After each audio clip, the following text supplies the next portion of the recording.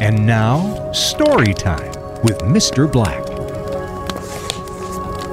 When I was quite young, my father had one of those first telephones in our neighborhood. I remember well the polished old case fastened to the wall, the shiny receiver hung on the side of the box. I was too little to reach the telephone, but used to listen with fascination when my mother used to talk about it. Then discovered that somewhere inside the wonderful device lived an amazing person. Her name was Information Please, and there was nothing she did not know. Information Please could supply anybody's number and the correct time. My first personal experience with this genie in the bottle came one day while my mother was visiting a neighbor. Amusing myself at the tool bench in the basement, I whacked my finger with a hammer. The pain was terrible, but there didn't seem to be any reason in crying because there was no one home to give me sympathy. I walked around the house sucking my throbbing finger, finally arriving at the stairway. The telephone. Quickly, I ran for the footstool in the parlor and dragged it to the landing. Climbing up, I unhooked the receiver in the parlor and held it to my ear. Information please, I said into the mouthpiece just above my head. A click or two, and a small, clear voice spoke into my ear. Information. I hurt my finger.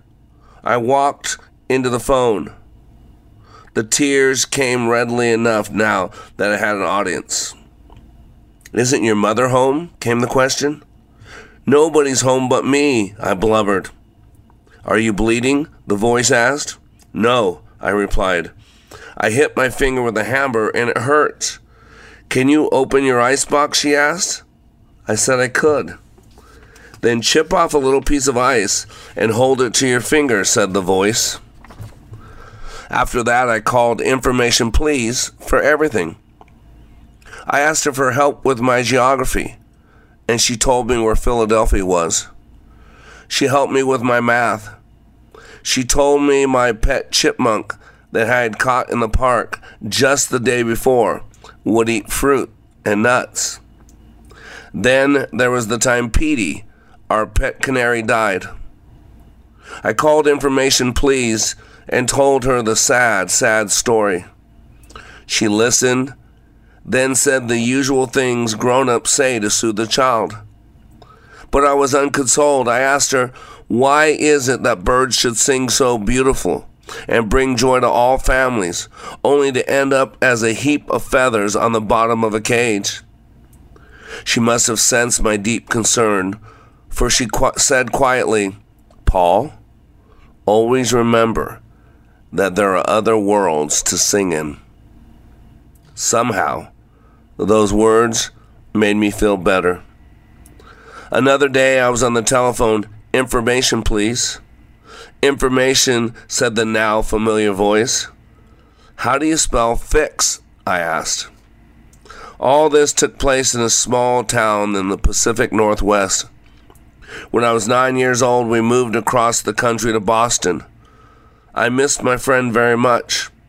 Information, please, belonged in that old wooden box back home, and I somehow never thought of trying the tall, shiny new phone that sat on the table in the hall.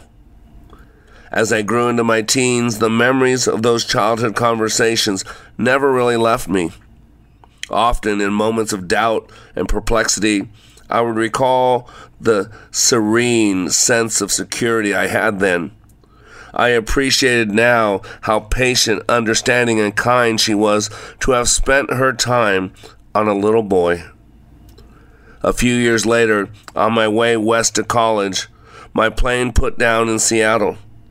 I had about a half hour or so between planes. I spent 15 minutes or so on the phone with my sister, who lived there now. Then, without thinking what I was doing, I dialed my hometown operator and said, "Information, please."